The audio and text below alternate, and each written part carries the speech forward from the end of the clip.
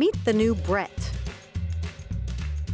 Berkeley researchers who built Brett's brain, so to speak, first programmed him to learn how to complete a task by trial and error, kind of like how a toddler tries to assemble a toy. But that's so 2015.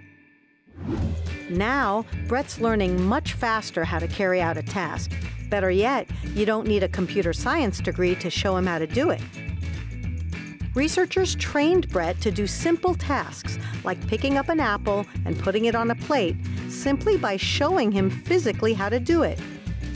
The researchers use virtual reality to act as a sort of puppet master, guiding Brett's arm through the movements.